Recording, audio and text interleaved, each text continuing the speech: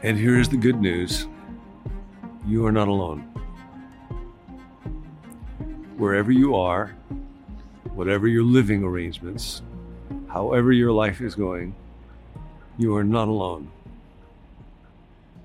Because of the one who came at Christmas time, Jesus, whose name was Emmanuel. This is from the Gospel of Matthew in the first chapter, the 23rd verse. He will be called Emmanuel, which is God with us, which is the great desire of God and the great need of the human heart. That's what we're going to be talking about as we journey towards Christmas. And every day when you get one of these videos, there's also some very cool artwork Tim Williams arranged for this that will depict what we're going to be talking about on that day. So if you're able to look at that, it is an added bonus at no extra charge. There's an article in the Financial Times just in the last couple of days by Frederica Coco. And the title of it is, Are We Prepared for the Approaching Loneliness Epidemic? And you might have thought that given what COVID did to isolate us and the fact that it's pretty much over at this point, that we would be increasingly free of loneliness. But she writes that actually way beyond just COVID, as dire as that has been, we're still learning about educational deficits that may be a year or two in the lives of our young people that we don't know how to make up.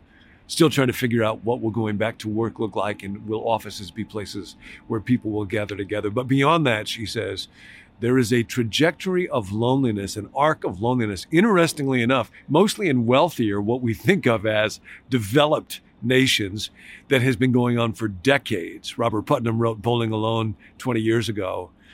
Even centuries, it turns out centuries ago, even in the West, almost nobody lived in isolation. And now she looks at people who do, and in some Western countries, it's up to 60% of people. Young people, she writes, are at a very disturbing level compared to a decade ago, spending sometimes as many as 8 hours a day being more isolated. And because of that, emotional health issues are more prevalent than ever. Suicide is on the rise. Ray Baumeister writes that, among other things, a sense of social exclusion, not just being alone, but feeling lonely, distorts our sense of reality. The Princeton thinker Hannah Arendt wrote that loneliness is fertile grounds for terrorism. And we see that all around us. And this article talks about how it is going to get worse, but it doesn't have to. We were not made to be alone. God's great longing is to be with us. And really the cure for loneliness ultimately is not social or educational or financial, it's spiritual. We see the beginnings of it in the Bible in the early days, in the fall, when God comes to be with Adam, and Adam does not want to be with God, and God asks, where are you? He's inviting Adam to reflect on Adam's decisions and Adam's well-being, and Adam's response was, I heard you in the garden, and I was afraid because I was naked, so I hid.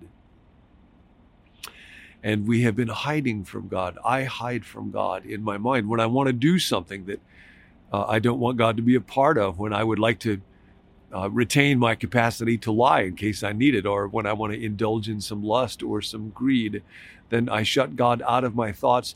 And because I become fragmented inside myself, I'm no longer able to deeply be with other people also.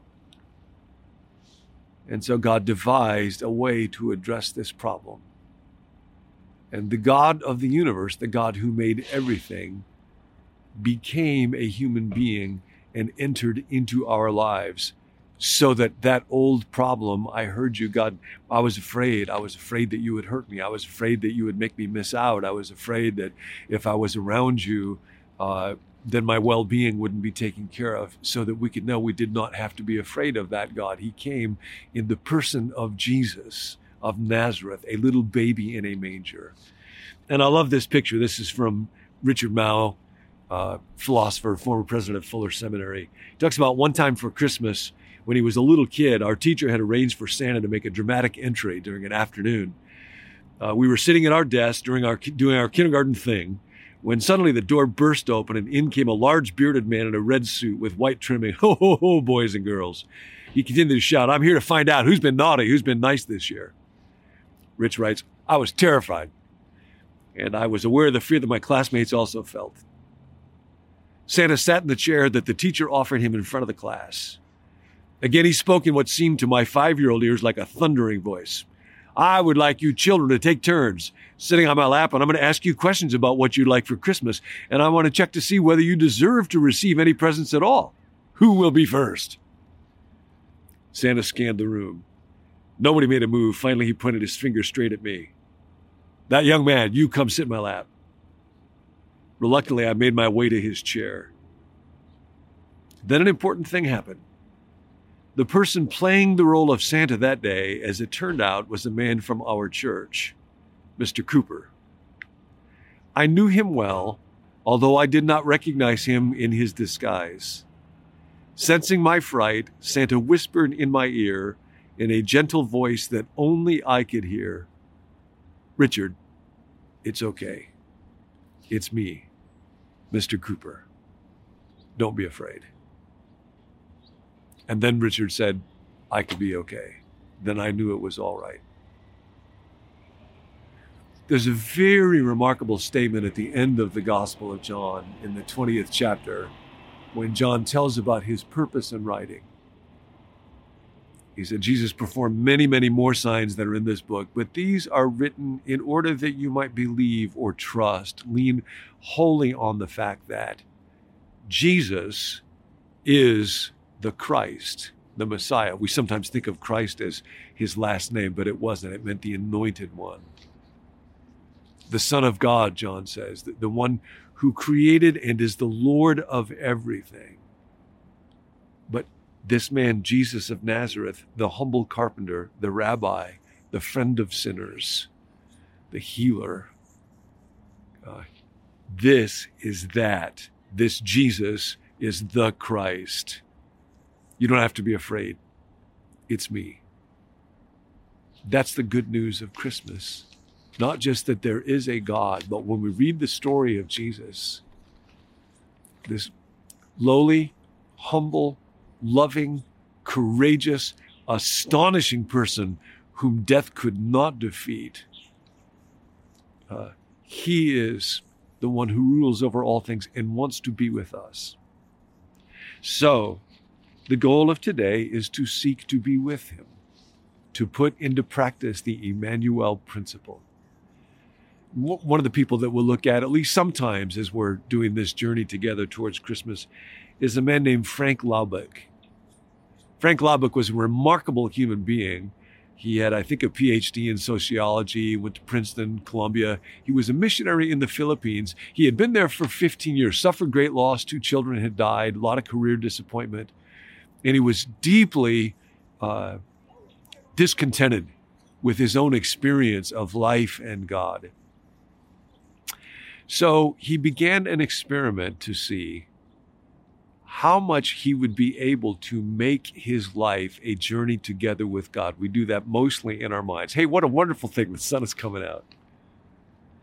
This is part of what he writes. This is in a book called Letters by a Modern Mystic, where he traces this journey. He says, for the past few days, I have been experimenting in a more complete surrender than ever before. I am taking by a deliberate act of the will enough time from each hour to give God much thought. Yesterday and today I have made a new adventure which is not easy to express. I am feeling God in each movement by an act of will, willing that he shall direct these fingers that now strike this keyboard, willing that he shall pour through my steps as I walk. The scriptures would often talk about the Emmanuel principle as walking with God. Willing that he shall direct my words as I speak, my very jaws as I eat. You will object to this intense introspection. Do not try it unless you feel dissatisfied with your own relationship with God. But at least allow me to realize all the leadership of God I can. I am disgusted with the pettiness and futility of my unled self. I am disgusted with the pettiness and futility of my unled self.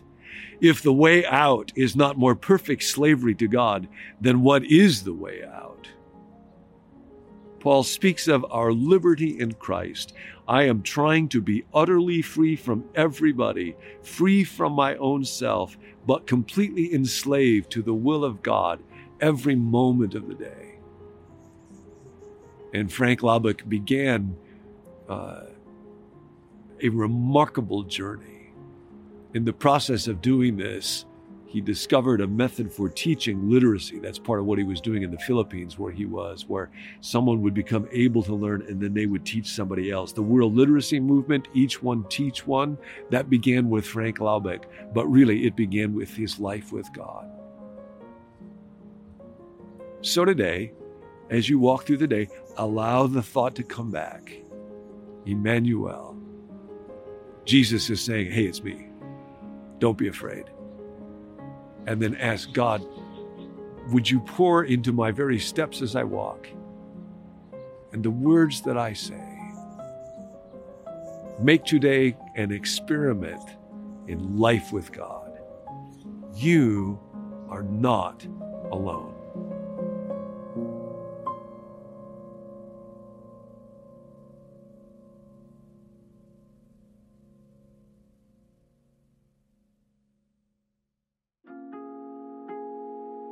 Hey, thanks for joining us. To receive a text alert when new episodes are released, you can text the word BECOME to the number 855-888-0444. You can also send prayer requests there, and we would love to pray for you. To receive the emails that go along with each video, let us know at becomenew.me/subscribe. Special thanks to Matthew Custer for the art and design for this series.